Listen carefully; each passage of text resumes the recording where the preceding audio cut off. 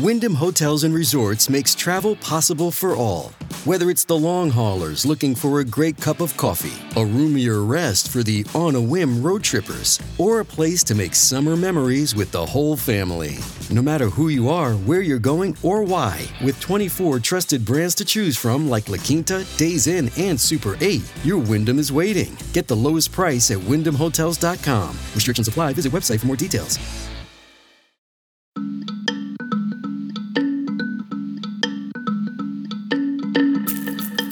What's the way forward for a court that's troubled?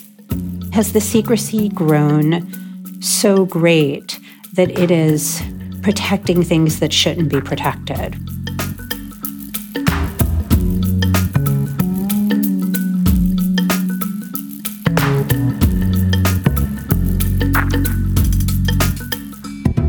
Hi, and welcome back to Amicus. This is Slate's podcast about the courts and the law and the Supreme Court, and I am Dahlia Lithwick. This past few weeks have been deeply, deeply strange, even by the court's own standard for whatever is the new normal. We finally heard about the court's investigation into last May's Dobbs leak. Then we heard a supplemental statement about the justice's participation in that leak investigation. And then we heard, by way of some stellar reporting from the New York Times' Jodi Kantor, about how that leak was roiling the building from the inside and from all around. Nothing about any of this is good for the court, but maybe more importantly, it raises some questions about what it means for all the rest of us. Later on in this show, Slate's very own Mark Joseph Stern is going to join us for our special Slate Plus segment where we kick around the news we couldn't fit into the main show. This week, that'll include the announcement of the first opinion of the term and its baffling unanimity involving benefits for disabled veterans, plus whether a new documentary about Brett Kavanaugh is indeed anything new. If you're not a Slate Plus member, here's the skinny. Plus members get no ads on any of Slate's podcasts, unlimited reading on the Slate website, and member-exclusive episodes and segments from our show and other shows like Slow Burn and Political Gabfest. You can sign up for Slate Plus right now at slate.com/Amicus Plus to access all of Slate's content and support our work. That is slate.com/Amicus Plus. But first, the leak, the leakers, the leak investigation, and the investigation of the leak investigation. When the full draft of the Dobbs opinion was published in Politico last May, it caused, I think it's fair to say, a shockwave experienced around the country, if not, in fact, the world. Nothing of this sort ever happens. Nothing of this sort has ever happened at the Supreme Court. And while the various justices described it as an act of unspeakable betrayal and violence within the court, the Chief Justice, John Roberts, was tasking the Marshal of the Court, Gail Curley, to investigate. In a May 2022 speech, Justice Clarence Thomas described how the leak had changed the atmosphere at the court. When you lose that trust, especially in the institution that I'm in, it changes the institution fundamentally. You begin to look over your shoulder. It's like kind of an infidelity. We never had that before. We actually trusted. We may have been a dysfunctional family, but we were a family. Over the summer, we heard rumors that law clerks had had their phones seized, that they had hired lawyers in some cases. In the fall, Justice Neil Gorsuch said that a report was imminent, still nothing, then more nothing. Until late last week, we heard that a 20-page report had dropped, concluding in many, many words that the identity of the leaker was unknown and probably unknowable. The investigative team had interviewed 97 employees, all of whom just denied disclosing the opinion. The investigation, quote, has to date been unable to identify a person responsible by a preponderance of the evidence, end quote. Over and above that, former Homeland Security Chief Michael Chertoff, who had sat with Justice Alito on the Third Circuit Court of Appeals, signed off on a note to add that the probe was a thorough one and that, quote, he cannot identify any additional useful investigative measures.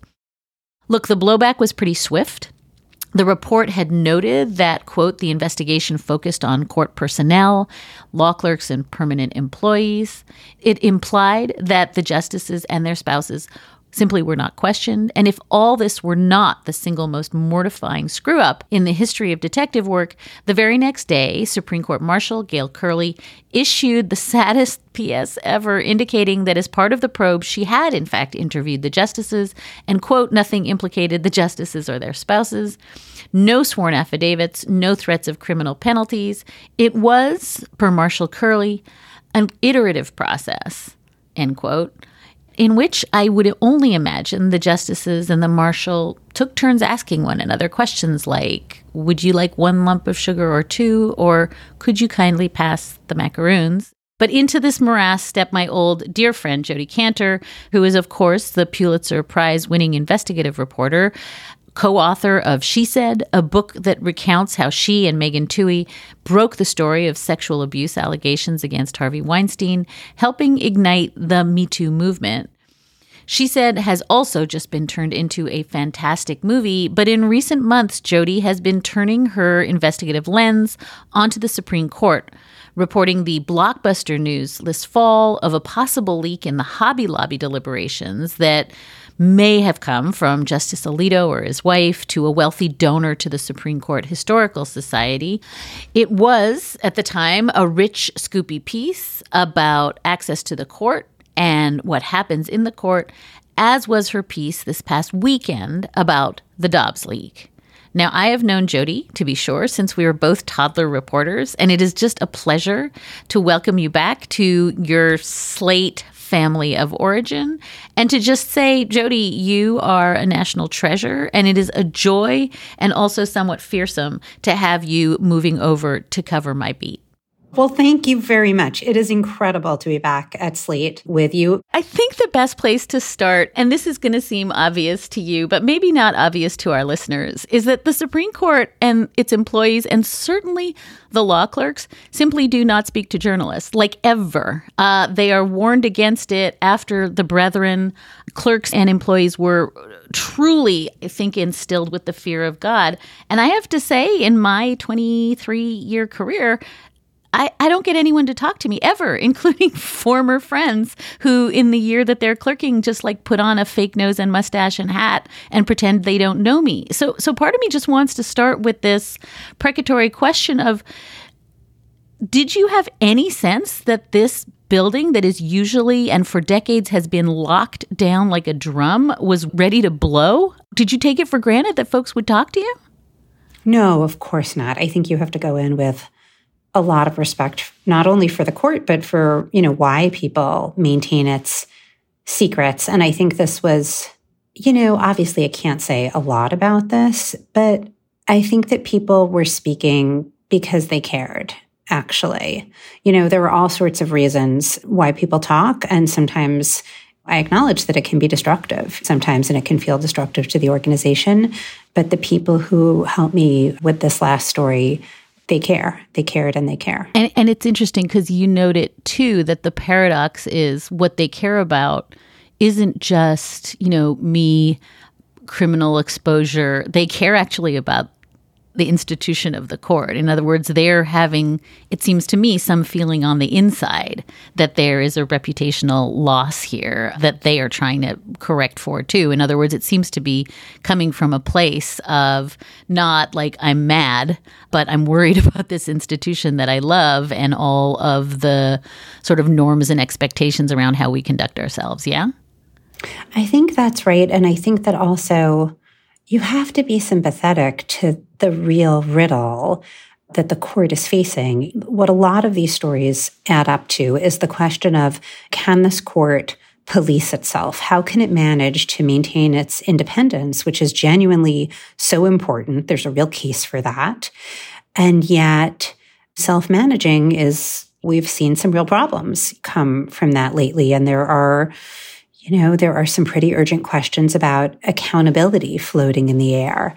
I think it's really important to go in with the knowledge that this is structural. As much as the personalities are super interesting, these dilemmas are baked into what the court is, because it really is 9 individually confirmed people who don't have a traditional boss. People see Roberts as, sort of the boss, but he's more of an administrator of the court than an executive. I'm guessing that most of the folks who are listening now have read the piece, but would you mind just kind of giving us the high points of what your takeaway after talking really pretty extensively to people inside the building who, as I say, are not generally inclined to talk to the press. And you also talk to, I know, folks who litigate in front of the court. Can you just give us the sort of 3 big takeaways that you got from your reporting in this piece? I think the biggest takeaway is that this investigation was obviously some sort of attempt to right the institution after this leak. Like, this breach was a shock, as you said at the top of our conversation to people. And the investigation was the answer. I mean, the Chief Justice announced it like the next day. And these investigations can be tricky, right? They can restore some confidence, even if they don't find the answer. They can, process builds faith, right? They can restore a sense of normalcy and rightness and introduce new policies and whatnot, or they can further lower faith. And my impression, and let's also stipulate that I don't have a God's eye view, and of course I did not speak to, everybody involved, but there was a loss of faith that came out because of the way this investigation played out. So the big one is that the justices were not even held close to the same standard of interrogation as everybody else. The Marshall statement is actually pretty hard to understand. She says that she had iterative conversations with the justices. Listen, we don't know what that means, but when you contrast it with the way others were treated, the gap is unmistakable. I mean, this was an investigation that scared people. They were sat down in a room. They were told that they could face criminal liability for misstatements. They were presented with affidavits. There was a lot of implicit pressure to sign. As the report says, they had to confess even to small things like, wow, I did tell my partner, something about this. And what I also made sure to say in the story is that while this was going on, people inside the court knew that the justices were not being treated the same way. It was pretty obvious to them. And so the questions that we are all contemplating now, people inside the court have contemplated for longer. We're taking a quick break to hear from some of our sponsors. This podcast is sponsored by Ramp. Are you the decision maker in your company? Consider this. For the first time in decades, there's a better option for a corporate card and spend management platform. Meet Ramp, the only corporate card and spend management system designed to help you spend less money so you can make more. Most corporate credit cards offer points as incentives, but those points amount to less than their worth in real cash value. Ramp's business cards offer you cash back, real money in your pocket. Plus, you control who spends what with each vendor. And Ramp's software collects and verifies receipts automatically, which means you'll stop wasteful spending and close your books in hours instead of days. Businesses that use Ramp add up to 5% to their bottom line the first year. If you're a decision maker, adding Ramp could be one of the best decisions you've ever made. And now get $250 when you join Ramp for free. Just go to ramp.com/easy. Ramp.com/easy. RAMP.com/easy. Cards issued by Sutton Bank and Celtic Bank, members of FDIC. Terms and conditions apply. Hi, this is Dahlia Lithwick, host of Slate's legal podcast, Amicus.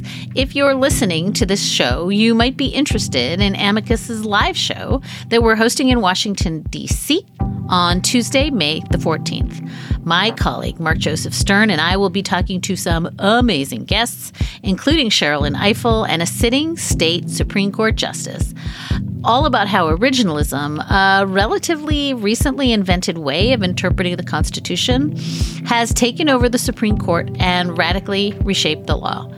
It's been doctrinal rocket fuel for the conservative legal movement and facilitated the rolling back of abortion rights, the expansion of gun rights, and the obliteration of the separation of church and state.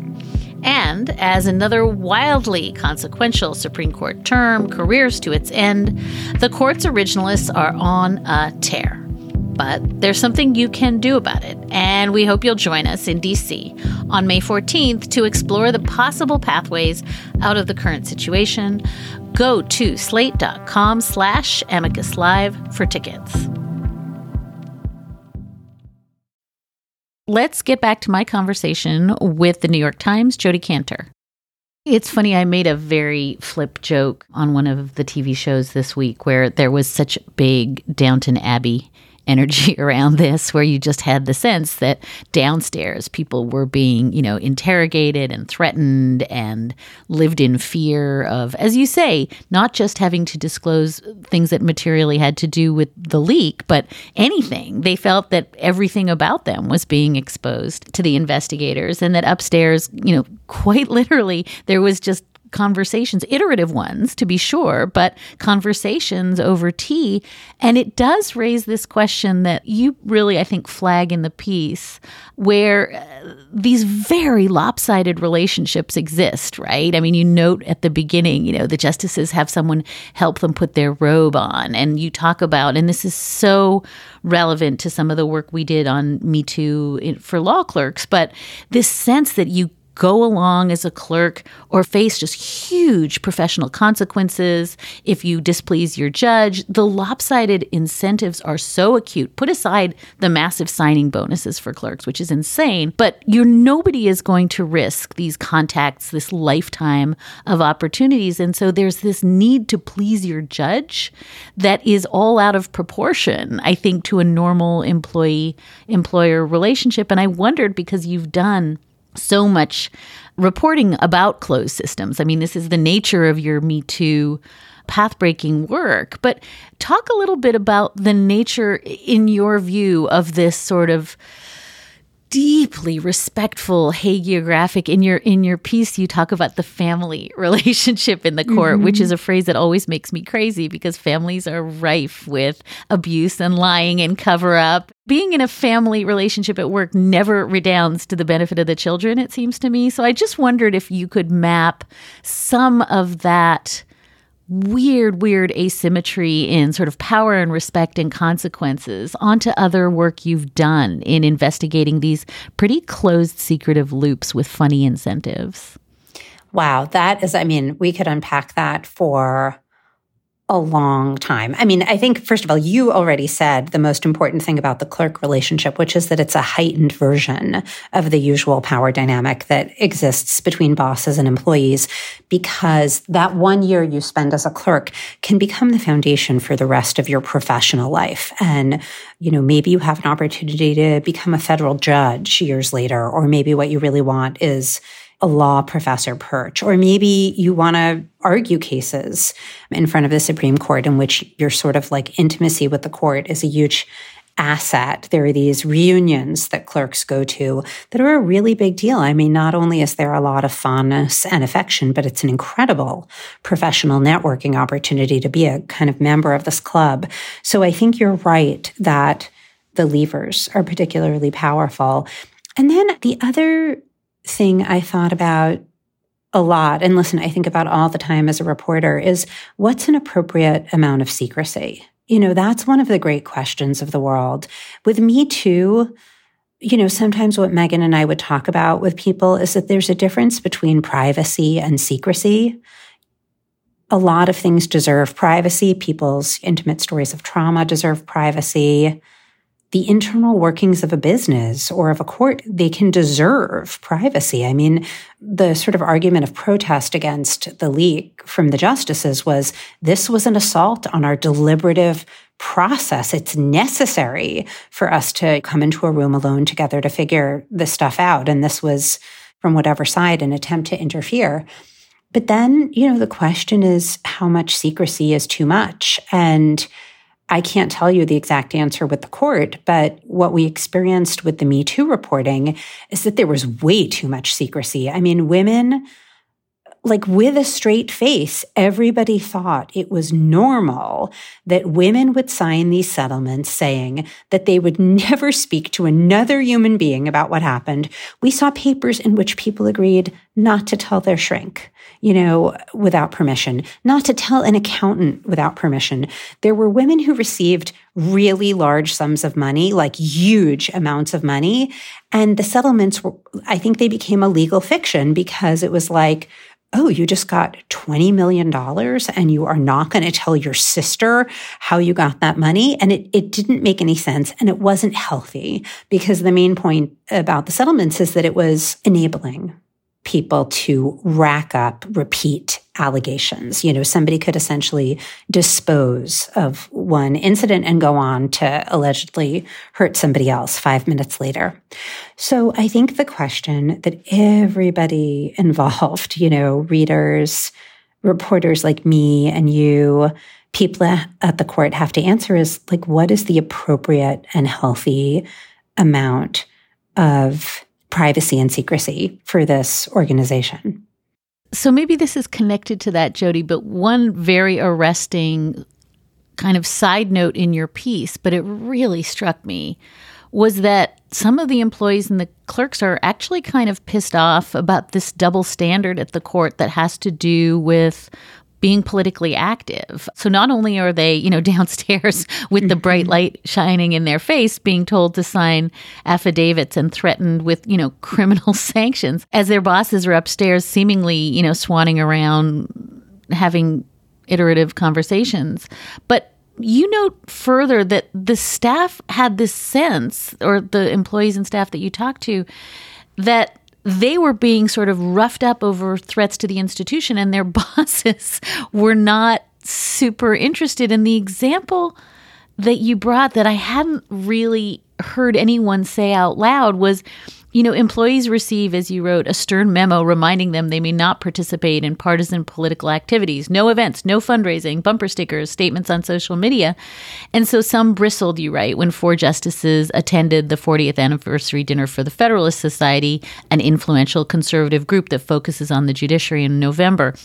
And it really made me think, Jody, of the fact that when I clerked, I wasn't allowed to go to marches. I couldn't have bumper stickers or lawn signs or do anything to events. And I was clerking on the Ninth Circuit, but the rules were the same, that I had a political life that year. And that the disjunction between how the employees that you talk to and the clerks that you talk to are experiencing that ban on what looks like partisanship and what the bosses are doing is crazy making. And I just wonder if that's a new thing. I mean, I confess it never occurred to me to do anything else, but I think my judge never did anything but adhere to those strictures. And so I wonder if it's always been the case that the employees in the building just have to, rise to this very high standard of nonpartisan behavior, and the justices go ahead and speak where they want and say what they want, or if this is something that folks are newly aware of in the building, that this rule of nonpartisanship for thee but not for me is just fundamentally unfair. Just to be clear, I don't know that what you said is true about employees being roughed up over this memo. I think it's more the case that this memo went around very routinely, right? And it's not surprising. The Supreme Court is not supposed to be partisan, no lawn signs, no social media activity around, elections, please. Like, here's a reminder to everybody. But some people felt that there was a double standard because they would see, for example, justices going to a big Federalist Society gathering and speaking. And their question was, do the justices have to play by the same rules as everybody else? And that's the question that keeps coming up with the Supreme Court, right? They are not bound by the same ethics rules as lower federal judges. And so, why, right? I mean, that question has been asked like a million times in a million ways. A lot of people were troubled, not just that Ginny Thomas was involved in efforts to overturn the 2020 election, but then that her husband, Justice Thomas, didn't recuse himself from those cases. And people ask, like, where do you take that? Can anybody enforce that? Is there another forum beyond this? It's funny, I was still thinking of your last question about secrecy as we were talking about this one. And, they're both about the same thing, which is like, what's the way forward for a court that's troubled, right? Like, has the secrecy grown so great that it is protecting things that shouldn't be protected, right? Like, has it gone beyond an appropriate level of secrecy to a point where there is not a healthy discussion and things are not, getting addressed? And then this question, is a little bit the same. I mean, public confidence in the court has really, really plummeted. And so there's the question of how do you restore that? How do you rebuild that? We'll be right back after this quick break. More now from investigative journalist Jodi Kantor. I want to ask you about the question of judicial spouses, only because it's clear from the report, the initial report, that some folks seemed, as you noted, in the investigation to have talked to partners and spouses. It felt fairly clear from Marshall Curley's report initially that spouses were certainly not questioned. I think when the supplemental memo came out saying we talked to the justices, that seemed even more clear that spouses had not been questioned. Is that something that rankled inside the building? Was there a sense that a more thorough investigation would have included the spouses of the justices and the kids of the justices and other interested parties? Or is there an acceptance of that ethos that we get so often from the Thomases, that spouses are untouchable, that they are, in their own lane, and whatever it is that they're doing does not inflect on the business of the court? Yes, people mentioned it, but I have to say that, from some long reporting experience, spouses are really interesting and they're tricky. And it's kind of a classic Washington question of like, I once, in a former reporting life, I wrote a book about the Obamas when they were president and first lady. And the first lady's role is really ambiguous. It's an unpaid position. She is part of the White House, not part of the White House. Where it came up most in the investigation is that there was a lot of ambiguity. So basically, people were asked whether they had told anybody, anything about the Dobbs decision. And as the report indicated, some people had told their partners. And I think there was real confusion, around whether that was okay or not, because there's an assumption that the justices who have partners, speak to them. But who knows, right? None of us can really say that for sure. And there are different rules at different federal government agencies. But when you are holding sensitive information, even in a different field, say when you're a therapist, I think there's always a real question of, is it better or worse to tell your spouse? Worse because obviously it can be compromising in the worst situations, or potentially better because everybody needs a lockbox and everybody needs a release valve. And if your spouse is part of the role of a spouse in life is to be the one safe space where you can go. And so it turns out there was tremendous confusion over that. And I think one thing that was clear to me from the initial report is that they chased down some of the early Twitter investigative citizen journalism around the leaker, what I think in some case amounted to actual, doxing and harassment of clerks because of who they worked for and allegations of what they studied in college or who they knew. And it seems as though the investigators found, quote, nothing to substantiate the accusation that it was done by a clerk for some political motive. But it does raise the question for me, Jodi. I wonder if it raises it for you. Then what is the motive? Like, if you've put that aside, that some clerk was trying to force this issue into the public to change the result in Dobbs, what does that leave as the motive, if anything? I don't know the motive for sure. I don't want to speculate. I don't have a firm answer for you. The universe of possibilities of how this got out is so large. You can read it in the report. So many people got the draft, right? And then There were email copies, there were paper copies. And also, one of the things I learned in the course of reporting that I was very surprised by is that information security standards were very lax at the court. I hadn't heard the term burn bag. It's a very Washington term. It's a bag where you keep sensitive documents that are on their way to being destroyed. But like when you leave stuff on top of the shredder and you don't shred it, and so it actually makes it less secure, that's sort of the equivalent of what was happening. The burn bags were sitting around for too long. And so, listen, it's conceivable that somebody could have grabbed, a burn bag without particular motive, found this, leaked this, etc.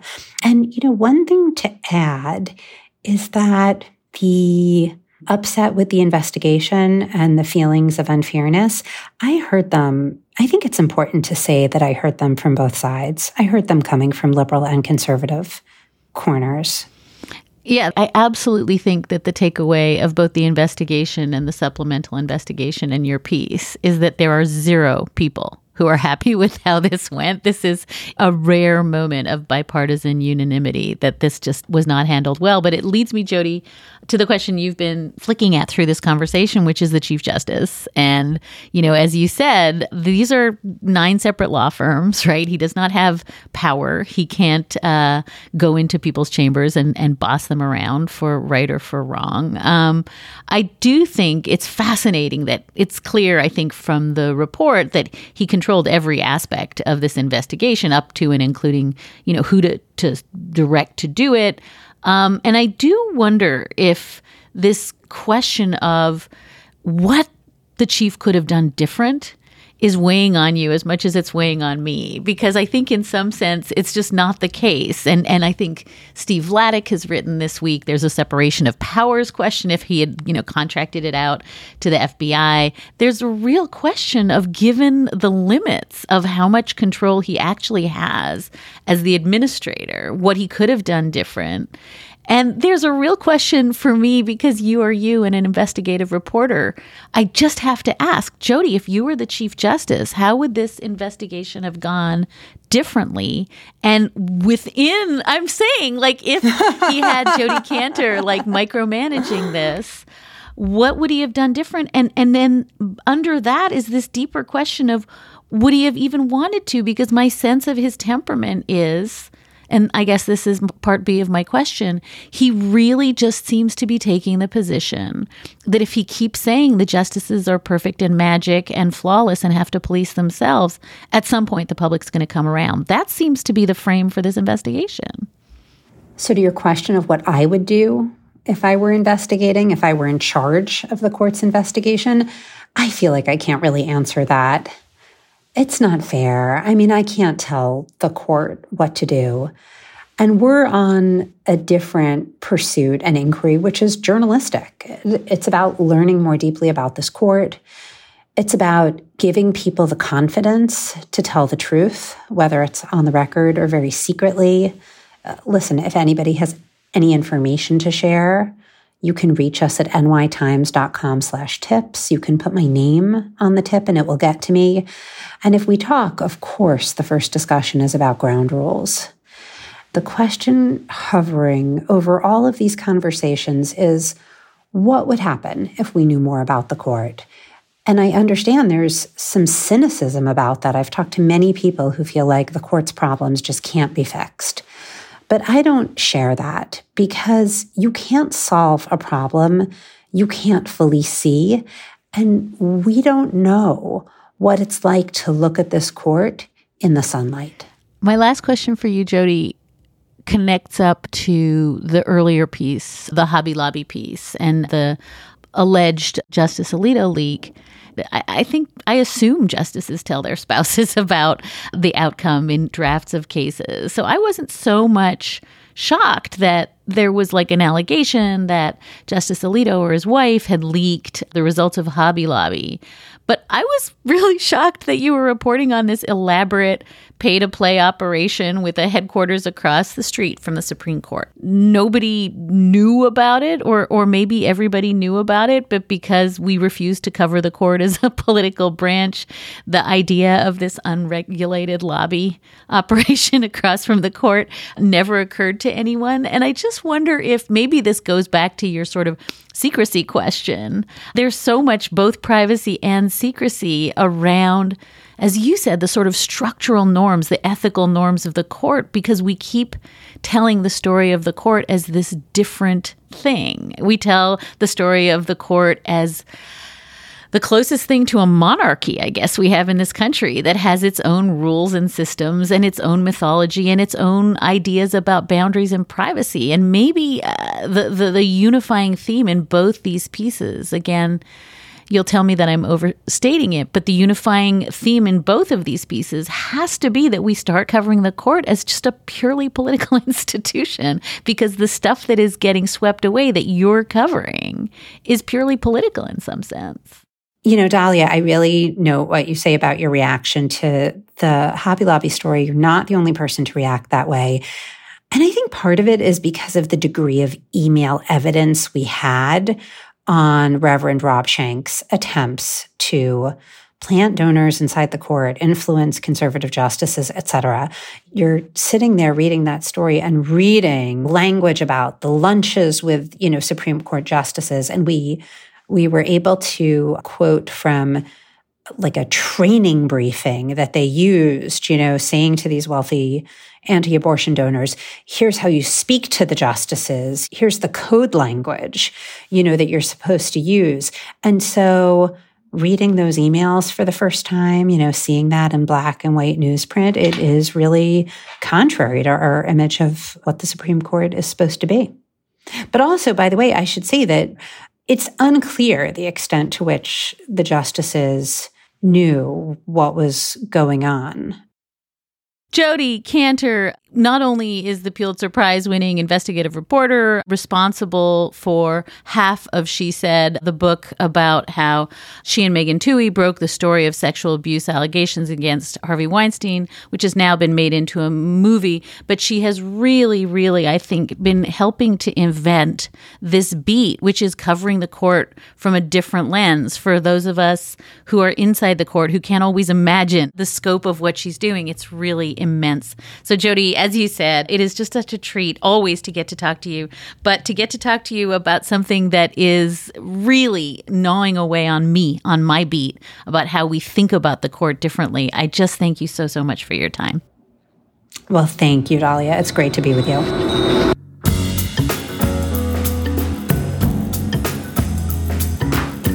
And that is a wrap for this episode of Amicus. Thank you so much for listening in. And thank you always for your letters and your questions. You can always keep in touch at amicus@slate.com, or you can find us at facebook.com/amicuspodcast. Today's show was produced by Sarah Birmingham. Alicia Montgomery is executive producer of podcasts at Slate, and Ben Richmond is senior director of operations for podcasts at Slate. We'll be back with another episode of Amicus in 2 short weeks. Until then, take good care.